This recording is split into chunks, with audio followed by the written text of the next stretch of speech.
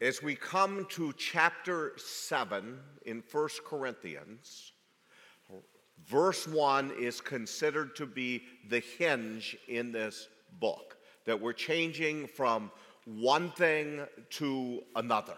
In the first 6 chapters of 1 Corinthians, the Apostle Paul has been dealing with issues and problems that he was aware of, that people had told him about, that were present there in Corinth. Beginning with chapter 7, he's going to answer questions that they have sent to him. You'll remember as we looked at the end of chapter 6, there was a principle there that we said summed up the first 6 chapters and also set the stage for chapter 7 to the very end of the book. And that principle was this: it is our responsibility to do what? All right, to glorify God. Let's say that together. Glorify God. In whatever we're doing, whatever we're saying, we should be glorifying God. And that will be true for the subject matter that we are going to talk about here today in chapter 7. Now we're getting into a very practical section of the book that deals with nuts and bolts, and Paul is not going to shy away from any questions that may have been sent to him. And I think it's important for us as a church to realize the church should be a place where questions are welcomed. We shouldn't be intimidated by questions.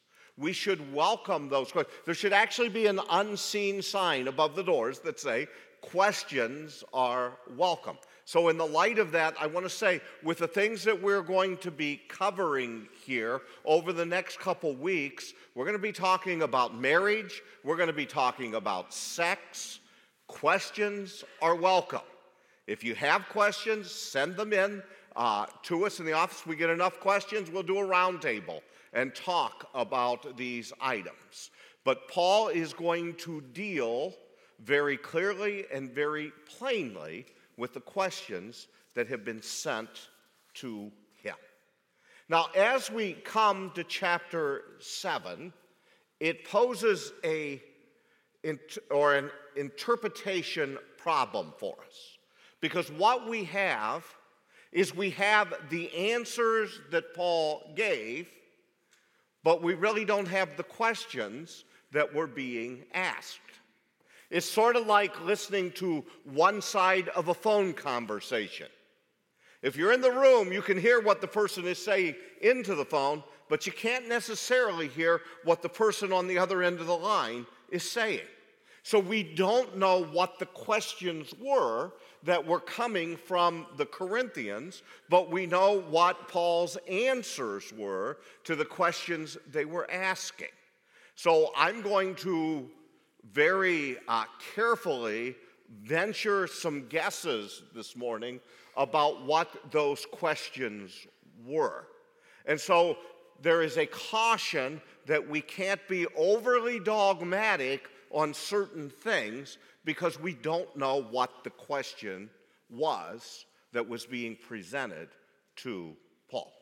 Also, because we are talking about issues of marriage, sex, divorce, it's important for us to understand what marriage was like in the first century when the Apostle Paul was writing to those in Corinth.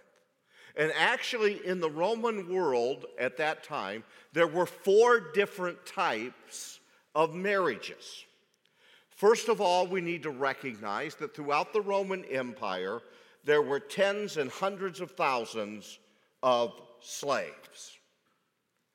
So underneath that system, it was many of slaves that were coming to know Jesus Christ as Lord and Savior. The slaves, one type of marriage that was for them was a marriage where their owners permitted them to live together and for them to be married. Now, that marriage could be ended at any time by the whim of the owner of the slaves, by selling off one of the slaves or by actually just ending the relationship. So that was one type of marriage. There was a second type of marriage, that in the second type of marriage, slaves were allowed to live together for 1 year. They would come together for 1 year. At the end of 1 year, they could decide whether they wanted to stay together as husband and wife, or they could separate, and they would not have been considered the marriage going on. So it could be ended that way. Once again, with slaves, it could be ended at any time that the owner decided that for his benefit, the owner of the slaves could sell off one member, or the owner could say, I don't like how this is affecting things, so I'm bringing an end to that. There was a third type of marriage, and in the third type of marriage, it was the father selling his daughter to someone for marriage. And the daughter would have no say in it. He would just decide, hey, you pay me enough money, you give me a big enough dowry, and you can have my daughter as your wife. And then there was a fourth type of marriage that was basically for those in the higher ups of society in Rome, and it was much like the marriages that we have today. There would be the husband and the wife coming together. They would have a marriage ceremony that would typically, and many elements of the modern day marriage ceremony would come from this type of marriage that existed in Rome. See, whereas a Jewish wedding would last 7 days, the Gentile wedding would either happen during the day, or it might happen in the evening. The two families would come together. There would be the equivalent of a maid or matron of honor. There would be a best man. The couple would get married. There was a ring, and the ring was always put on the same finger. When the ceremony itself was over, they would go to another place where they would have a feast and enjoy cake. So many of the elements of the Roman way of getting married in its higher class has been carried over today. So with that type of setting, knowing that and knowing what was going on as far as the type of marriages that are there, the Apostle Paul is going to answer questions that were sent to him.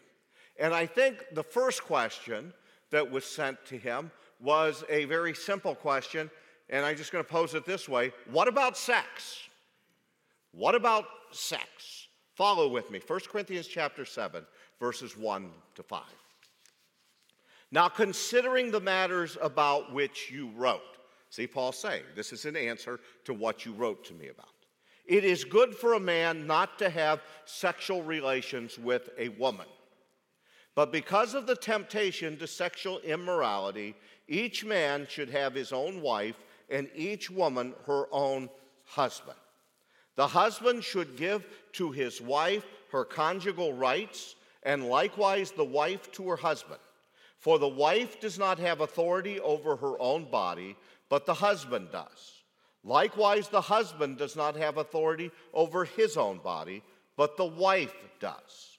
Do not deprive one another, except perhaps by agreement for a limited time, that you may devote yourselves to prayer, but then come together again, so that Satan may not tempt you because of your lack of self-control. All right, there's Paul's answer. I think the question was, speak to us about this issue of sex. Now, actually, as we approach the passage, the interpreter has a problem right there in verse 1, something he must determine. Notice he says, now concerning the matters about which you wrote. Do you see the next statement says, it is good for a man not to have sexual relations with a woman. The problem is this, is that what the Apostle Paul is writing? Or is that a statement being made by those in Corinth? Remember last week when we looked at the passage, all things are lawful for me? We noticed that in the ESV and many other translations, those are in quotation marks, meaning that's what the Corinthians were saying to Paul. It appears to be the same thing here. Even though commentators are divided on this, it would appear to me that what we have here are the Corinthians saying to Paul, it is a good thing for a man not to have sexual relations with a woman. See, in Corinth, there were two different views that related to the body. We dealt with one of them last week, and that is the view that the body is basically evil.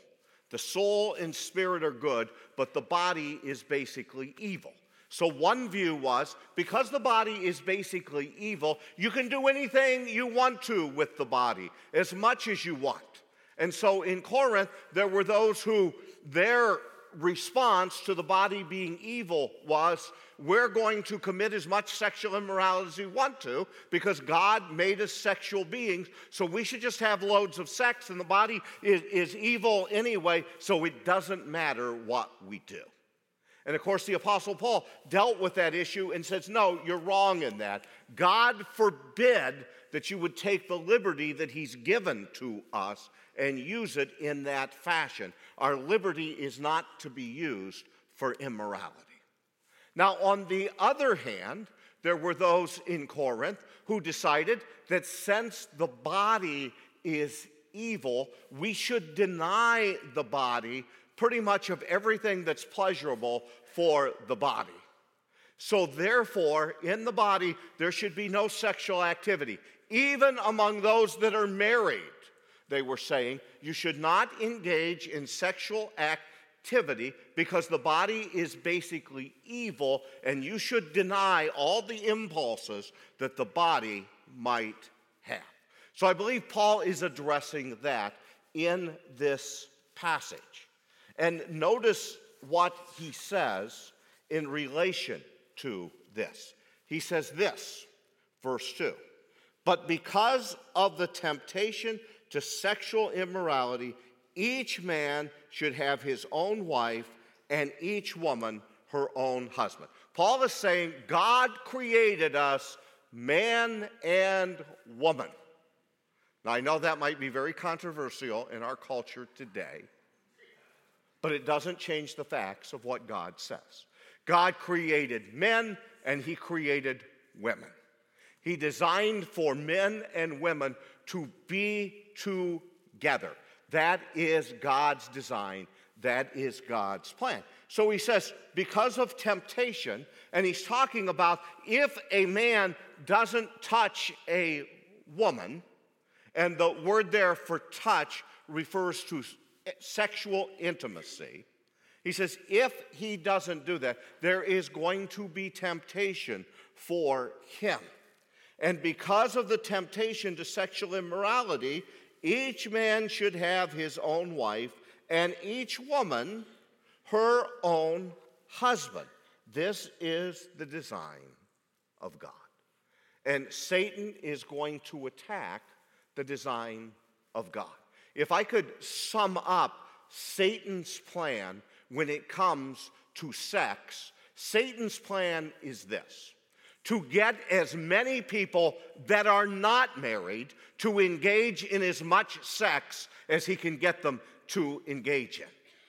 And to those who are married, his plan is to keep them from having sexual relations with one another. And both of those things that are a part of Satan's plan, they are both equally wrong. Sex is a wonderful gift given by God to be exercised within the confines of marriage. But all sexual activity outside of marriage is sinful in God's sight. So he says, because of the way we're created, because of the way that we're made, each man should have his wife, each woman should have a husband. And then he talks about in verses 3 through 5, that within the marriage relationship, the husband and wife give up the control of their body to the other partner in the marriage relationship. I'd like to read those verses from 1 Corinthians chapter 7, verses, I want to read from 1 Corinthians chapter 7, verses 3 to 5. In the New Living Translation, and this is what it says.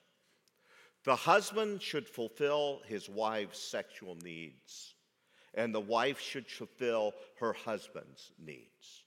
The wife gives authority over her body to her husband, and the husband is to give authority over his body to his wife. Do not deprive each other of sexual relations unless you both agree to refrain from sexual intimacy for a limited time so that you can give yourselves more completely to prayer. Afterwards, you should come together again so that Satan won't be able to tempt you because of your lack of self-control. So what is Paul saying there? That within the bonds of marriage, husbands and wives, you should enjoy as much sex as you want, as long as it is consensual between the two of you. And husbands, you're to give up control of your body to your wife to meet her needs. And that's more than, hey, let's just jump in the sack here.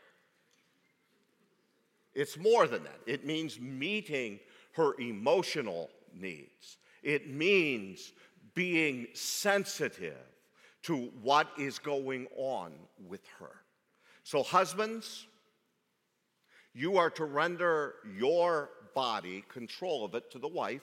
And wife, you are to render control of your body to the husband.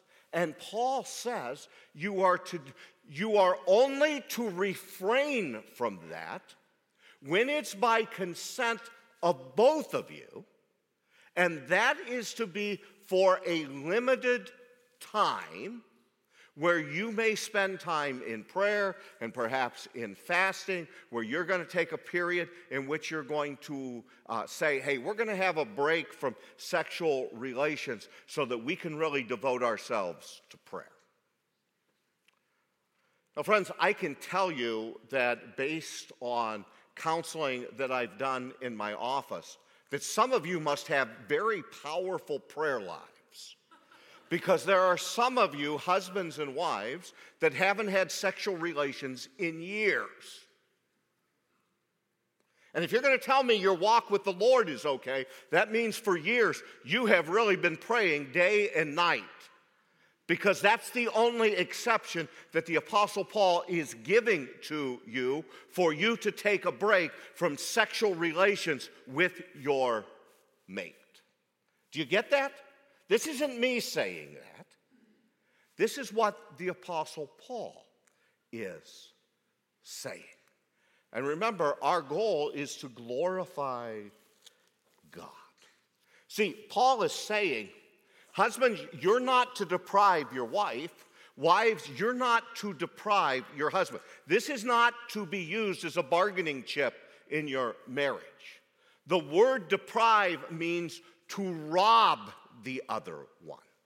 Within the confines of marriage, God's beautiful plan is for husbands and wives to have physical sexual relations on a regular basis. So that's his answer about what about sex. Beginning in verse 6, I believe he's dealing with another question. And in verses 6 through 9, he's dealing with the question, what about the unmarried? So, he's just saying, hey, God created us this way. Well, what about the unmarried? What about those who aren't married? You say that sex is good within marriage. Well, what about those who aren't married? Look at verse 6. Now, as a concession, not a command, Please notice that there. Paul is saying, I'm not commanding this. This is a concession that I am making. I wish that all were as I myself am. At this point in his life, it appears very clearly from other passages of Scripture that the Apostle Paul is single. Many commentators would believe that at one point Paul was married, maybe before his conversion.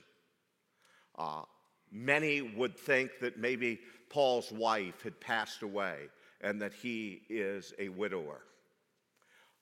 Some think that maybe Paul's wife left him after he became converted. We don't know that. The Scriptures don't reveal that to us.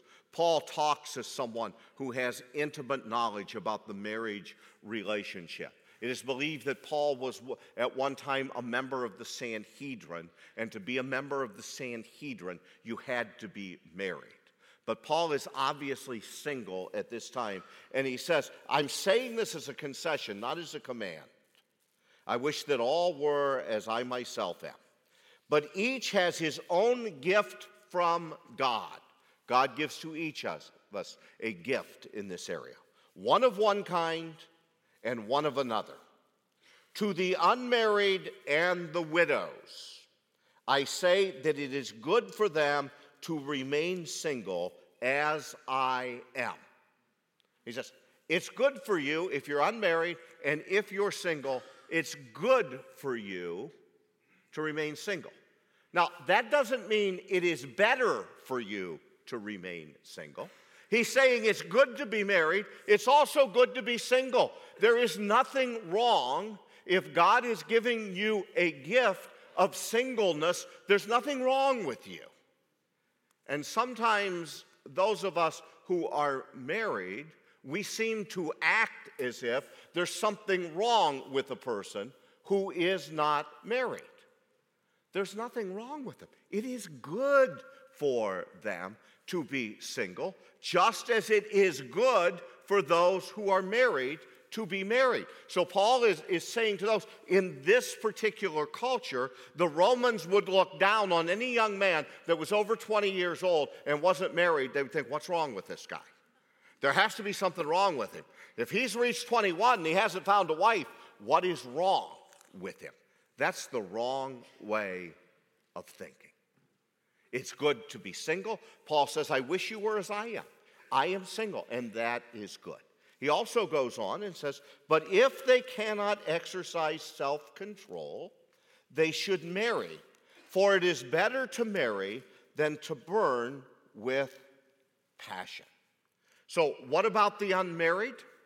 If you are content in your singleness, if God has given you that gift, if you are widowed and you are content in that situation, then don't go out and seek someone. This is a gift from God. It is good for you to be in that situation. But if you are not content, and I'm just going to use Paul's language, literally in the Greek, Paul's language is, if you are burning up with passion, if you are wrestling with the issue of lust in your life, then you need to seek out a husband or wife. Now, let me say something, because some have twisted Paul's wording here. Paul is not saying that the only reason that you get married to someone is because you have all kinds of sexual passion.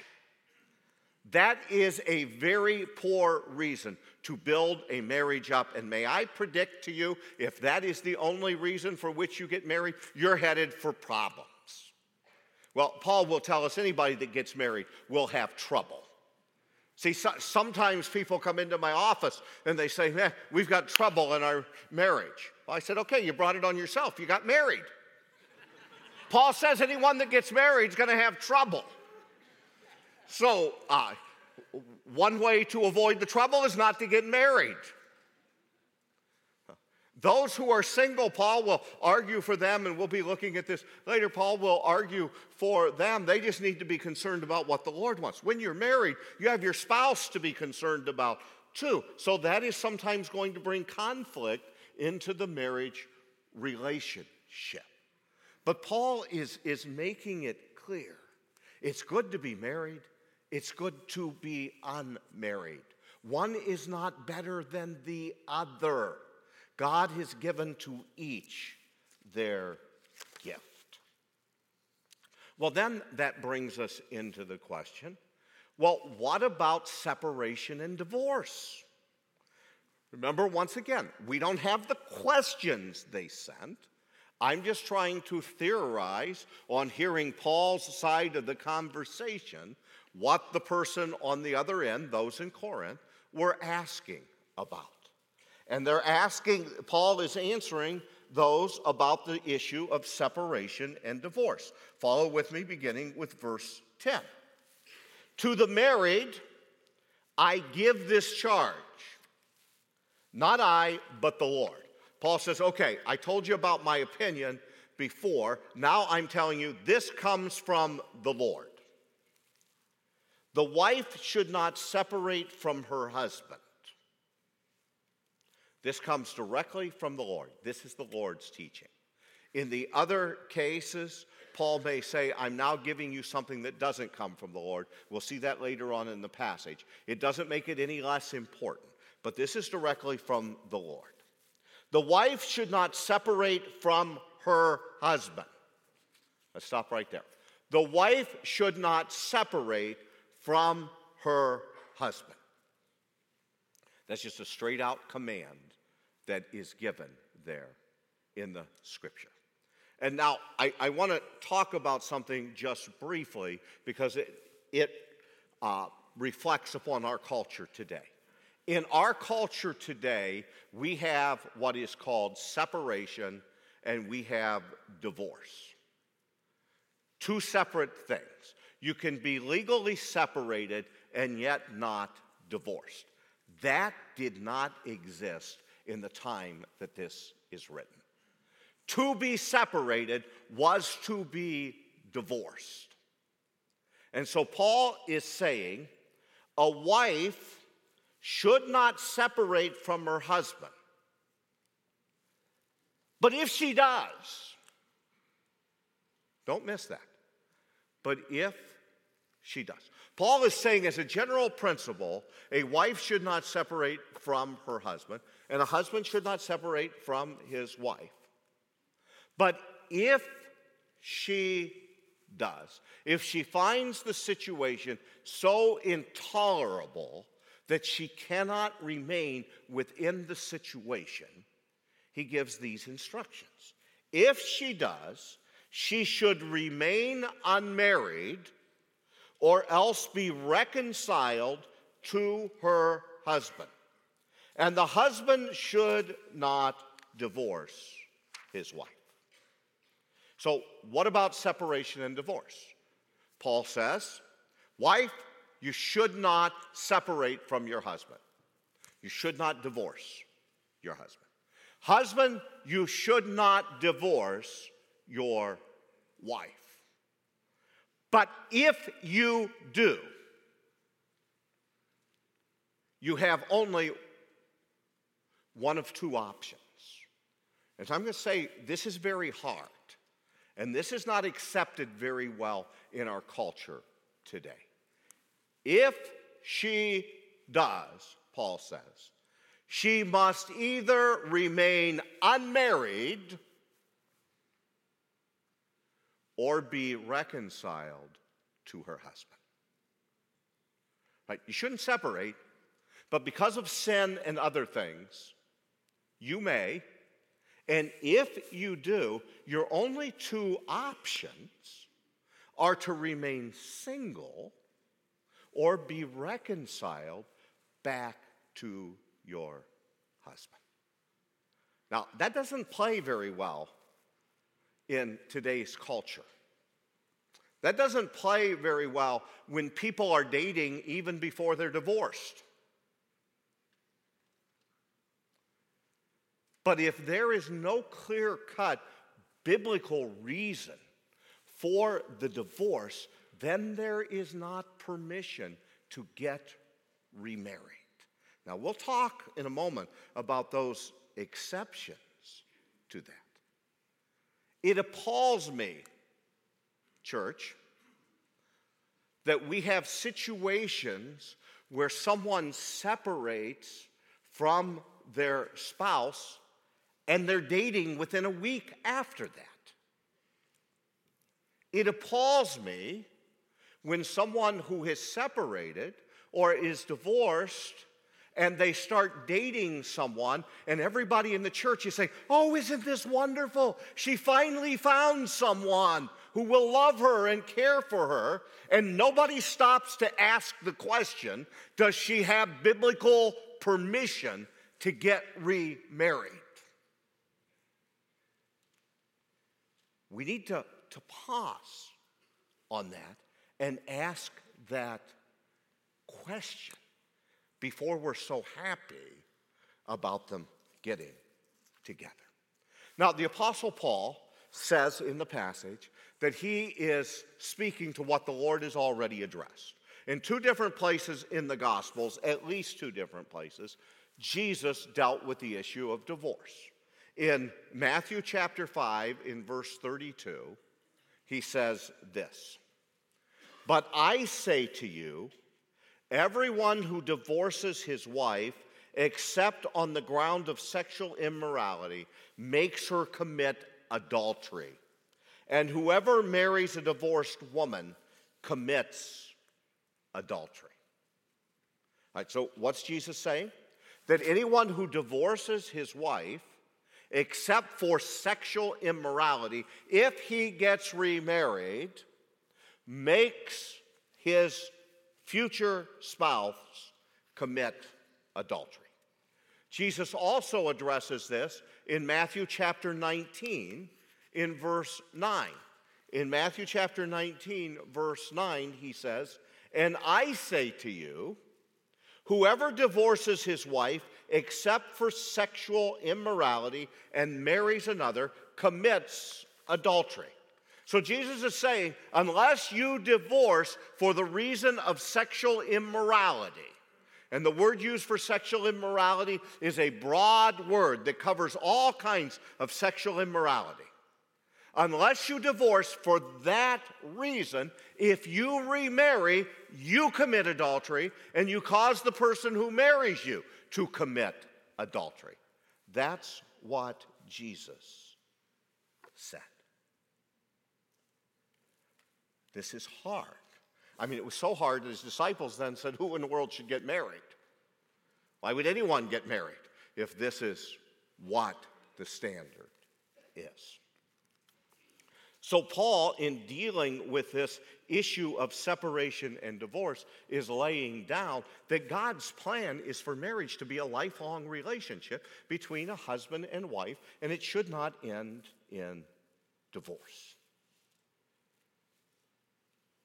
Now, in the culture to which he was writing, divorce was very simple and easy, even easier than it is in our culture. You know, in our culture, at least you have to go to the courts and get something. In that culture, all they had to do is call some witnesses together, either one of them, the husband or the wife, call some witnesses together and say, "I'm divorcing him," or "I'm divorcing her." And that ended the marriage.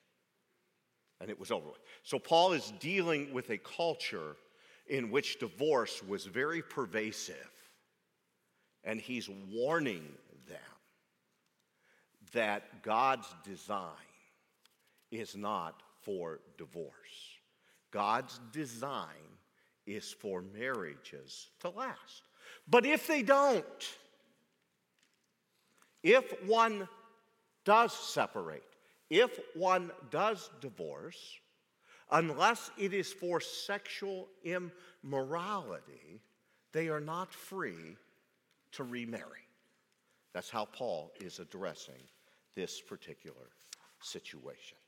Now, he's going to deal with another situation and allow another permission there for divorce and separation. The next question that I think is addressed in verses 12 to 16 is, what about the unequally yoked? What about the unequally yoked? Listen to what he says, 1 Corinthians 7, verses 12 to 16. To the rest I say, I, not the Lord. What Paul is saying there is not that this is just my opinion and it doesn't need to be followed. What Paul is saying, I'm addressing something now that Jesus never addressed while he was here on earth. We don't have any record whatsoever of Jesus addressing the situation that we are finding that Paul is addressing here. To the rest I say, I, not the Lord, that if any brother has a wife who is an unbeliever, and she consents to live with him, he should not divorce her. Okay, very clearly, that's the situation. You have a wife, and you have who is an unbeliever, and the husband is a believer. I think the situation is such, he became a believer after they were married. He says he should not divorce his wife as long as she is content to live with him. If any woman has a husband who is an unbeliever and he consents to live with her, she should not divorce him. For the unbelieving husband is made holy because of his wife, and the unbelieving wife is made holy because of her husband. Otherwise, your children would be unclean. But as it is, they are holy. But if the unbelieving partner separates, let it be so. In such cases, the brother or sister is not enslaved. God has called you to peace. For how do you know, wife, whether you will save your husband? Or how do you know, husband, whether you will save your wife? So what about the unequally yoked together? What about a marriage where we have a believer and an unbeliever? Now, first of all, for those of you who are unmarried, or for those of you who are widows or widowers, you have permission to get married, but only in the Lord. Do not be unequally yoked together. 2 Corinthians chapter 6, verse 14 makes that very clear. Do not be unequally yoked with unbelievers. For what partnership has righteousness with lawlessness, or what fellowship has light with darkness? Believers and unbelievers have two different sets of values. And through years of experience, let me speak to those of you who are single. And you're dating someone who is not a believer. Save yourself a world of heartache and break that relationship right now. I don't care how wonderful the person seems to be. I don't care how much you think they are a perfect match for you. If you are a believer and they are an unbeliever, you have so much that is not in common with one another that it can't help but cause problems within your marriage relationship. And let me add this, because this is a new twist on things that's going on. A believer purposely marries an unbeliever with the thought pattern that, well, you know, I'll try it out, and if it doesn't work, I'll just get rid of him then. Because Paul gives us permission to do that. No, he doesn't. No, he doesn't. If you go into the marriage knowing you are disobeying the Lord, you must live within the situation that you've placed yourself. Do not, believers, I plead with you, marry someone who doesn't know the Lord as their Savior. It will cause you all kinds of grief. But sometimes couples, both of them are unbelievers, and one of them gets saved and the other is not saved. And Paul is dealing with that situation here. And he's saying to the believer, as long as your spouse, even though they're an unbeliever, is content to live with you, then you need to stay with them. It goes both ways for husband and wife.